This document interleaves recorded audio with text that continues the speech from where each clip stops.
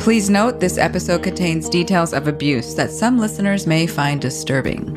Yes, probably not an episode to share with your little ones on the way to school. Most definitely not. My parents have drugged me before. This is a pattern in their extended family. People drug each other. Like, they'll put something in your drink.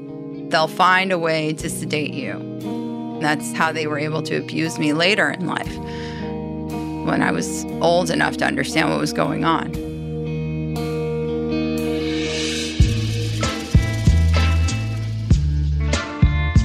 Welcome to Was I in a Cult? I'm your host, Liz Iacuzzi. And I'm also your host, Tyler Measom. So you're my co-host? No, you're my co-host, Liz. Oh, of course, white man. My apologies. Yeah, that's a good girl. I kindly submit to the white man. Everybody knows who wears the pants in this co-hosting relationship. It's Chandler, our magical editor, who makes us sound smart. Yeah. Me anyways. Okay, Liz. Today we're talking to whom? Her name is Ariel Kashanchi. Okay, and what cult was she in? Well, Tyler, I'm going to let you figure that one out for yourself. Tell us your story, Ariel.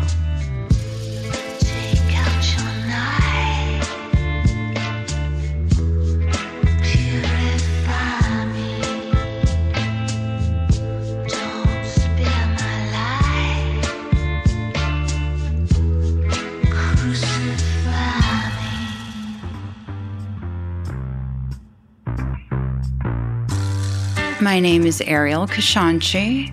I am a stand-up comedian and writer in Los Angeles. I'm very funny. I'm funny because of my trauma. My parents they gave me all the tools I needed to be successful in entertainment.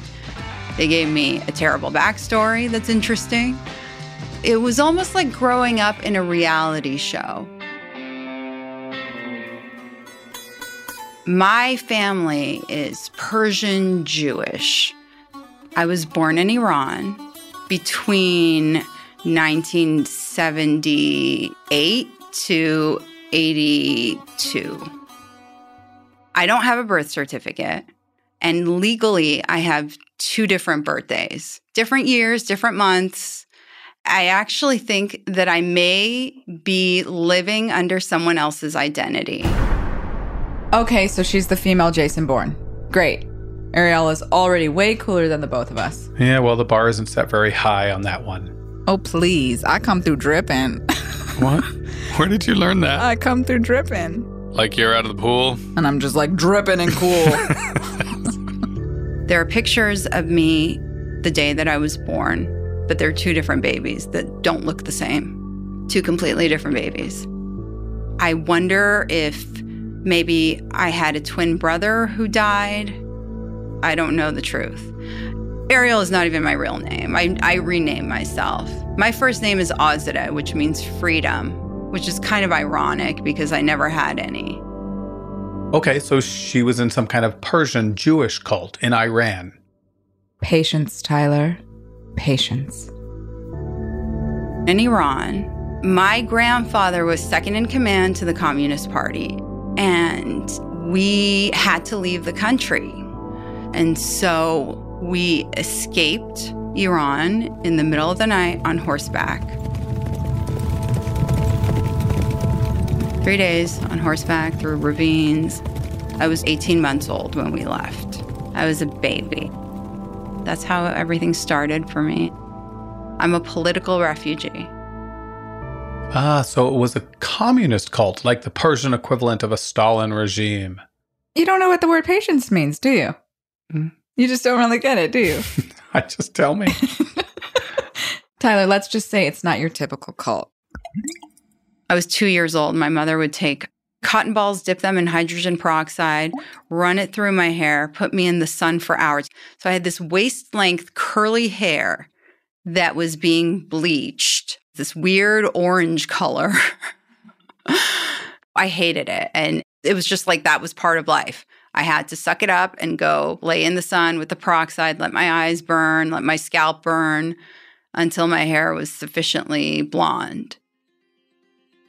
I think that my mother saw me more as a toy that was given to her as opposed to a human life that she was responsible for. And like many fake blondes before her, present company included, Ariel and her family moved to Los Angeles when she was still a child. Ah, so it's an LA-based cult. I guess you could say that. At this point, Ariel had a little sister as well. There's 4 of us living in a 1-bedroom. My parents would sleep on a bed, and my sister and I would sleep on the floor in their bedroom. Ooh, so her entire family shared 1 bedroom. In Van Nuys, California, no less. My parents told me that they changed my birthday so that I could start school sooner. It's the only existence that I know, being a child that's lying about their age. All right, so she was forced to share a bedroom with her parents. She doesn't know her real birthday, thinks perhaps she's been living under someone else's identity her whole life, and also she's forced to lie about her age. So when exactly does she get sucked into this cult? A watched pot never boils, Tyler. I don't know if that cliche is actually true. I think if you watch it, it never boils. No, it does. Science says it actually will boil at some point, so that doesn't really work. Stop mansplaining me. My mother was a liar. She used to do this thing. My sister and I would be playing with our toys, and all of a sudden, my mother would pretend to drop dead. She would literally pretend to fall, close her eyes, not speak, hold her breath, and wouldn't move. We knew how to call 911. She waited till we got on the phone, and then she would open her eyes and say, I was just taking a nap. Ooh, a little sociopathic, wouldn't you say? And her father wasn't much better.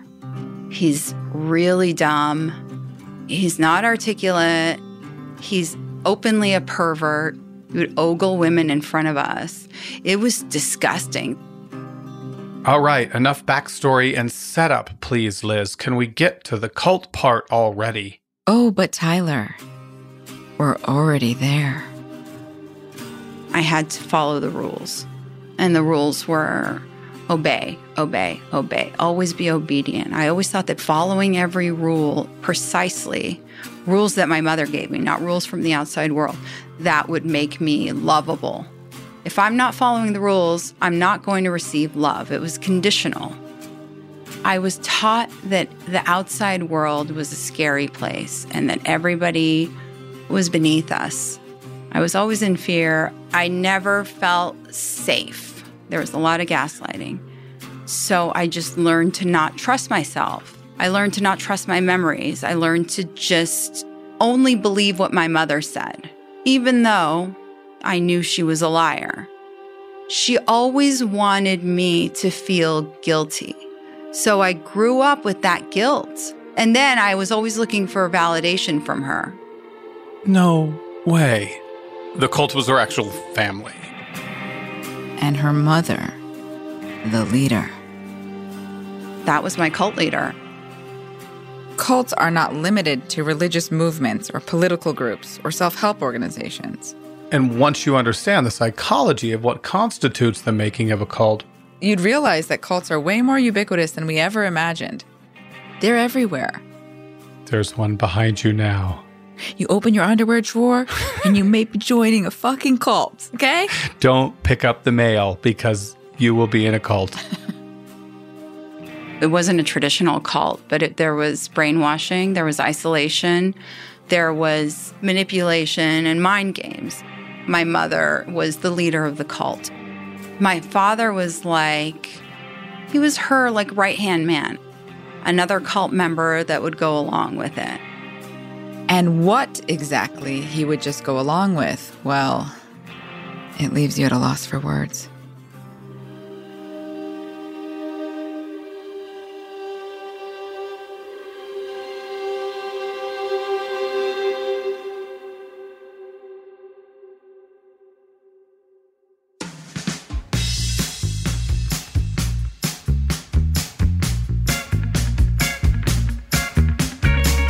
You know, Liz, all parents are a little bit strange, right? For sure. I mean, my dad wears earplugs to dinner and pronounces vegetable phonetically and comfortable phonetically. He also says, at any rate, whenever he tells a story. So yes. It's pedestrian strange. That's probably C- strange for parents. But Ariel's parents weren't just odd. They were dangerous. I went through life being raised by two people that I could not trust. And that mistrust followed her straight into adulthood. I don't trust anyone. With every interaction, with everyone I meet, I'm trying to figure out what the agenda is. It's exhausting. And being in the entertainment industry, that really makes it even worse. It really attracts a lot of narcissists and just gross people overall. Like us, Tyler. Guilty. Well, less the narcissistic part and more just the gross part. Oh. Well, you, anyway. Well, thanks, Liz. Hey, do you think our audience knows that we just... hate each other? Yes. Yeah. We would sometimes have family that moved from Israel, and they would stay with us for months at a time. So it was a lot of people in a one-bedroom apartment in Van Nuys. When other people were there, it was fun. My parents had to behave. When they weren't behaving, they would abuse us. Every form of abuse. Physical, sexual, emotional, everything. Wow. Yeah. So fucked. The physical abuse got really bad. They had a horsewhip.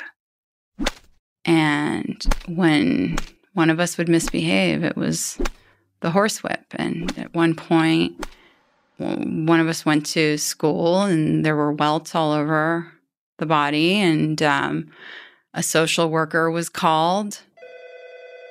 I remember the social worker called on a Friday. They said, we're going to come on Monday morning to talk to you because we heard that there's been abuse with a horsewhip.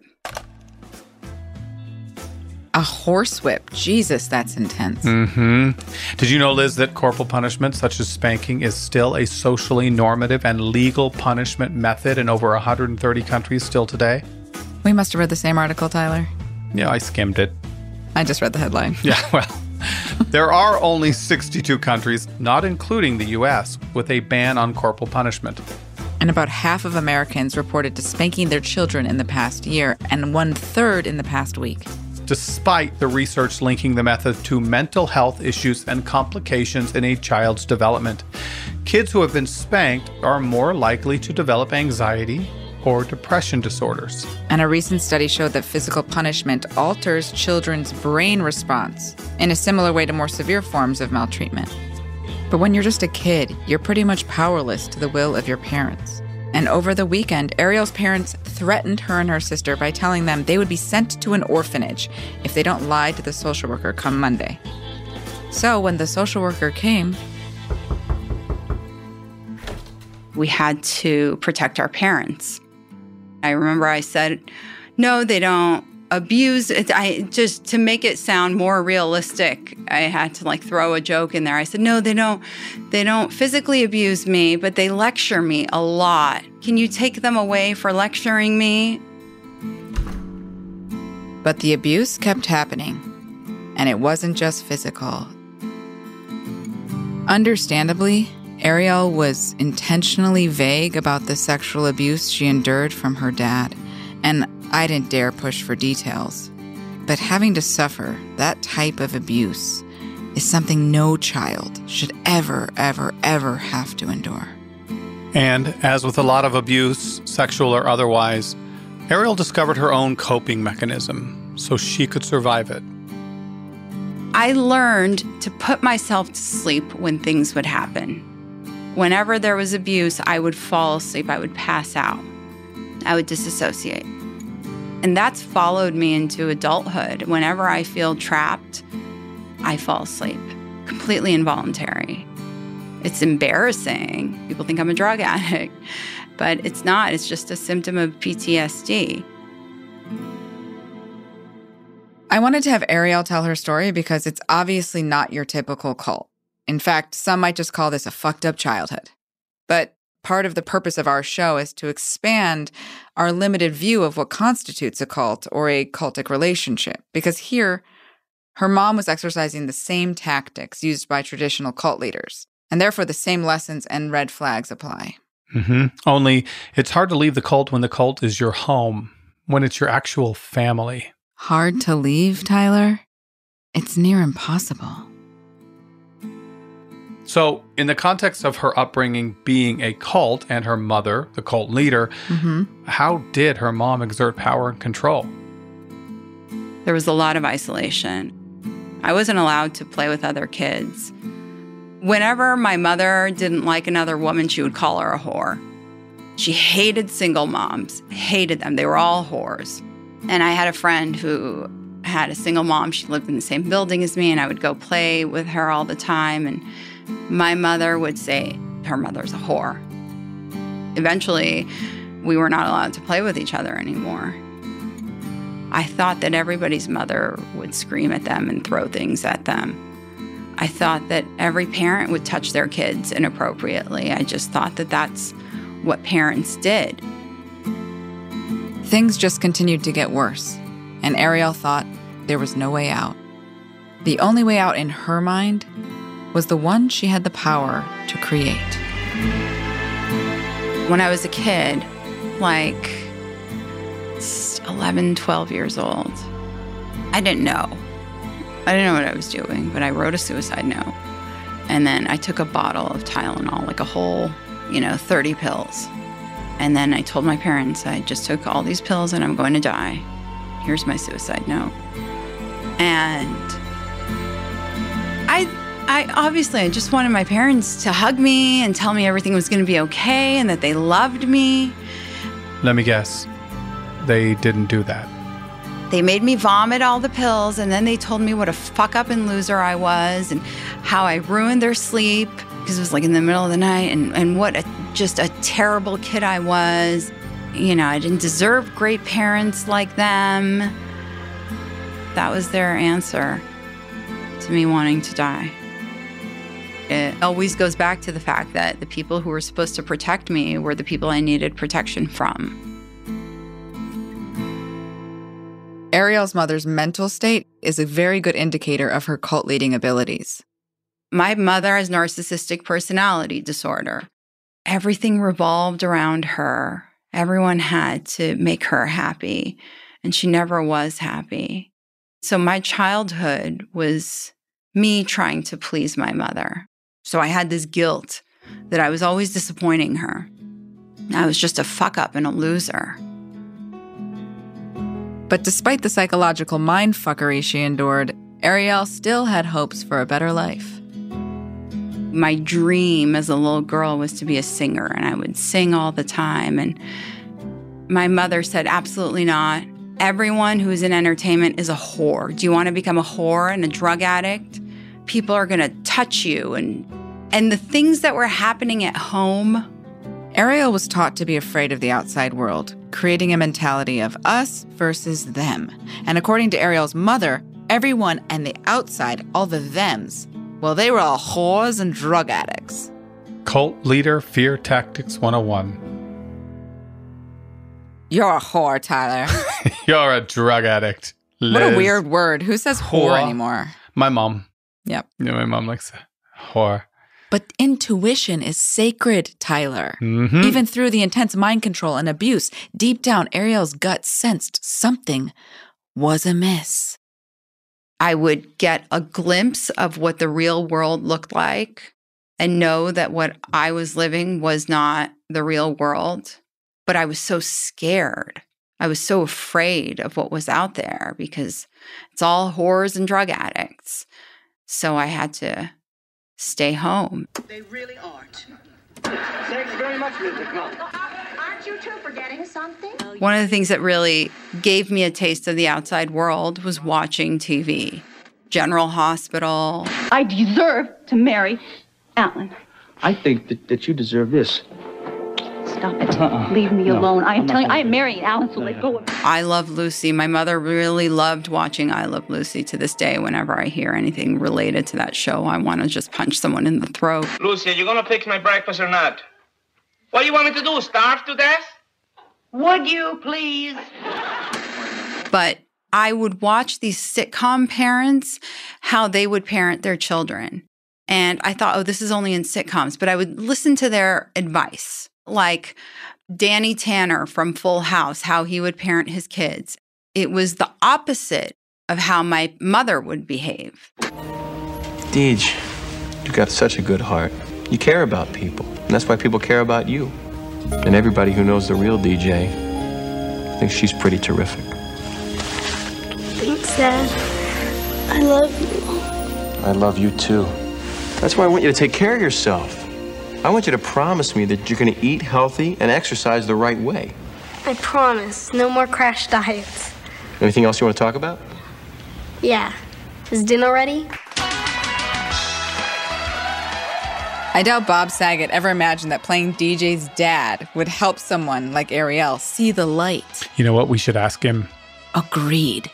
Can we get Bob on the show? Come on, iHeart. Someone's got to know Bob. Someone has got to know Bob Saget. Who knows Bob Saget? Come on, Bob. We need Bob Saget now. Oh my God, I just got a text from Bob Saget. That was so fast. Oh my God. Hi, Bob. How are you? He said no, he won't be on the show. Yeah, he hates us. But real talk, Tyler. Liz? Shows like Full House, they jump-started critical thought for Ariel. All hail Uncle Jesse. And so I started to see the pattern. I thought, okay, whatever my mother does, I should do the opposite. And so as I started to get a little older, I knew that my mother would keep secrets. So I became very transparent. I would be very unfiltered. When something good would happen to someone and I would be happy for them, she would say, no, you need to be jealous. You should take that away from them. That was the opposite of what I learned from TV. One of the reasons cult leaders like to limit access to entertainment and media is that it depicts societal norms. The same reason they tend to isolate their followers from people on the outside. I was in junior high and my friend came over and my mother was in a bad mood. She threw one of her fits. She would go into these histrionics and scream, I wish you were not my daughter. I wish I never had you, things like that. So she was throwing things. And me and my friend were hiding in my bedroom from her. I was crying. And I remember she said to me, I know you told me how bad it was here, but this is really bad. I'm so sorry that you have to live with these people. I thought, okay, something's not right. Now I'm starting to see that what she's doing is different from other parents. I started to see what a terrible person she was. It was just so gradual. It's all about control when it comes to cults. Control how you think, how you behave, how you relate. And for reasons we can explore another time, there tends to be a lot of control over sexuality. Some cults, like Children of God, go to the extreme and tout free love, having sex with each other and each other's kids. But many other cults go in the opposite direction and limit sex. Well, Ariel's mother was no different. I was raised to think that you save your virginity for marriage to the point where your mother-in-law gives you a sheet on your wedding night and you have to bleed on it and present it to her. That was going to be my future. I would have to bleed on a sheet and present it to my mother-in-law. I was raised to be the ideal. I had to be pretty. I had to be meek. I had to be good at keeping secrets.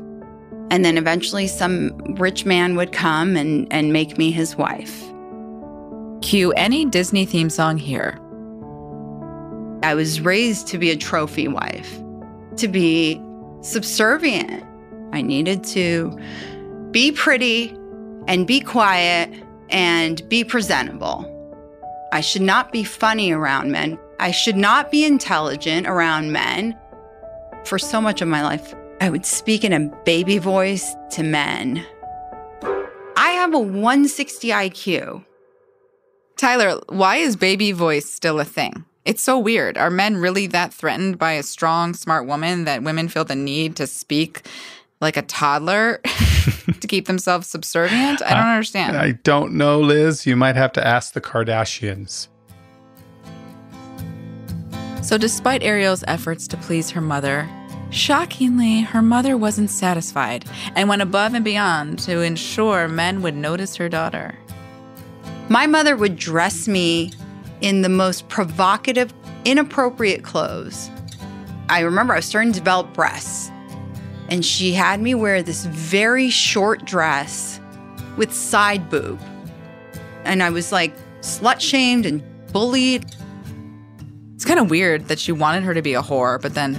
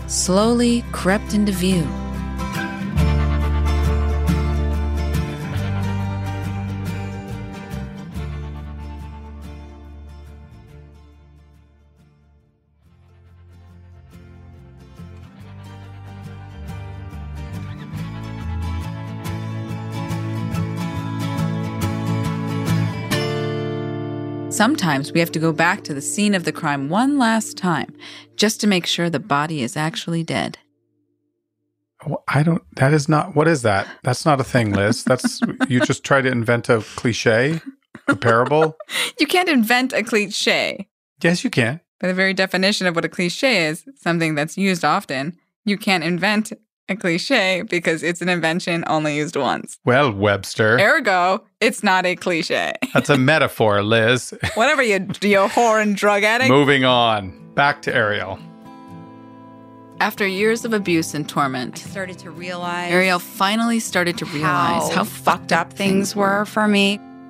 So she turned to a professional. I started to really dive deeper into therapy. Over several sessions, she regaled her therapist with her cult-like childhood tales. My therapist said, okay, this is a lot. And when I started working with her was when my repressed memories started to come up. I was like, oh, I have a sick imagination.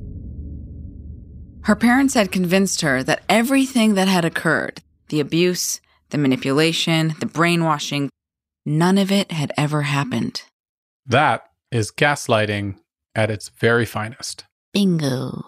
I actually tried to convince myself that they were not the monsters that they were, and that I was the problem. A common reaction when being gaslit by the cult leader. Yeah, you start to think you're crazy and it's you who has the issue. Mm-hmm. Kind of like the other day when you were making fun of me and you said that you weren't making fun of me. Because I never made fun of you. Yeah, you did. Tyler, whatever feelings that were coming up for you belong to you, not me, okay? So if you're feeling them, they have everything to do with you and nothing to do with me. Huh? Therefore, I'm completely off the hook from taking responsibility for anything, ever. Oh, that's a great example of gaslighting. What do you mean? I'm not gaslighting. We get it, Liz. Get what? Who's Liz? Geez, it really does make you feel like a crazy person. I don't know what you're talking about.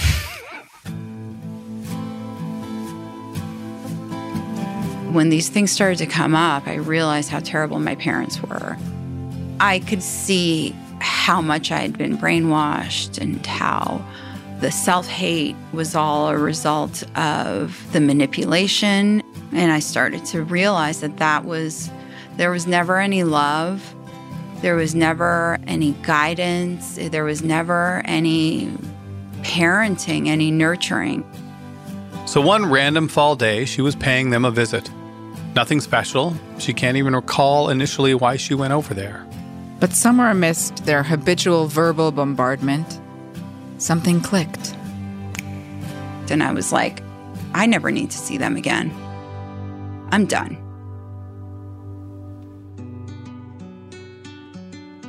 In that moment, she realized that her happiness, her freedom, was worth losing her parents, the only people on earth whose job was to love and protect her. The last time I went to their house, I grabbed my childhood photo albums and then I took one of their Persian rugs and started rolling it up just because I knew it was valuable. And then I turn around. I'm like, I never want to see you again. I'm done. I never want to see you again. And my father runs after me. He's like, what's wrong with you? You're crazy. And I said, no, I'm not crazy. I know what you did to me. You are a disgusting piece of shit. You ruined your child's lives, and I never want to see you again. I expected him to deny it. And really calmly, smiling, he says to me, what did I do? It was so jarring. And I'm like, you are a sick fuck. I'm not going to say it. And then I'm leaving and he gives me a box. Filled with Ariel's personal items that her father claimed he had thrown away over the years. It felt like every movie I've ever seen or TV show when someone's getting out of prison and they're checking out and then they give them a box of all their things. That's what it felt like. And I drive off and leave. I never saw them again. And I never will unless it's on their deathbed. Just to tell them that they never deserved to live, they never deserved to have children. I got my freedom. I was able to leave the cult of my mother. So in her late 30s, she was finally able to leave the cult and stay alive while doing so. And that's late 30s because we still don't technically know her age. I know that I've come a long way. I will continue to work on myself for the rest of my life. I still have a hard time trusting people, but I'm able to catch myself. It's a muscle. The more I analyze, the more I realize that that's my mother trying to make her way in, the more I can push her out. And through healing myself and sharing my story, I hope to help other people who are in pain. If I can leave this cult, if I can reprogram my brain, if I can live a happy life, anyone can. I really believe that. Somebody had said to me, isn't it hard to be estranged from your family? And I said, no.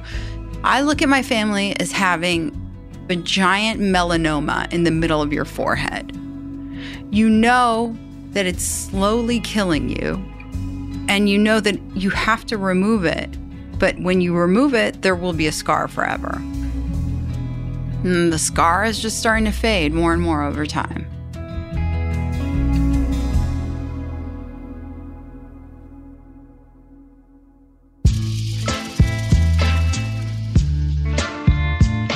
Thank you, Ariel, for sharing your story so vulnerably with us. Yes, thank you, Ariel.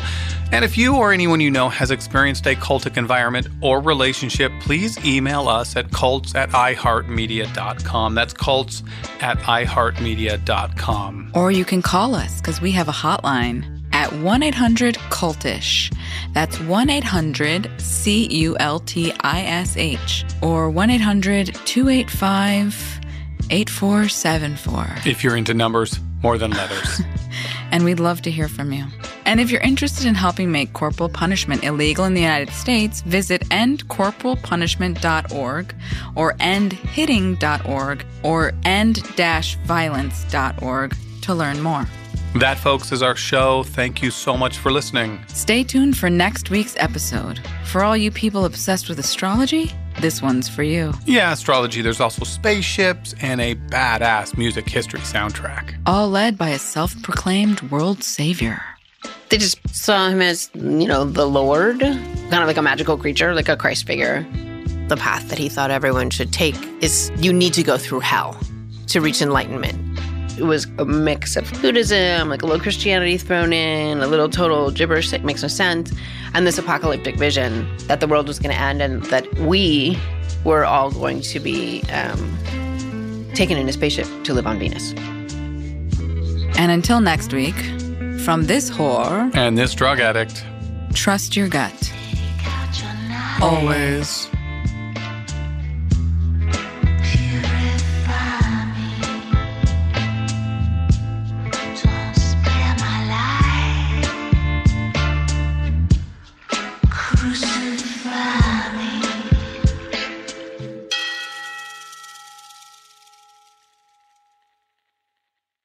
Hey, it's a stick up. Give me all your fucking money. I ain't giving you back, you hairy little dog.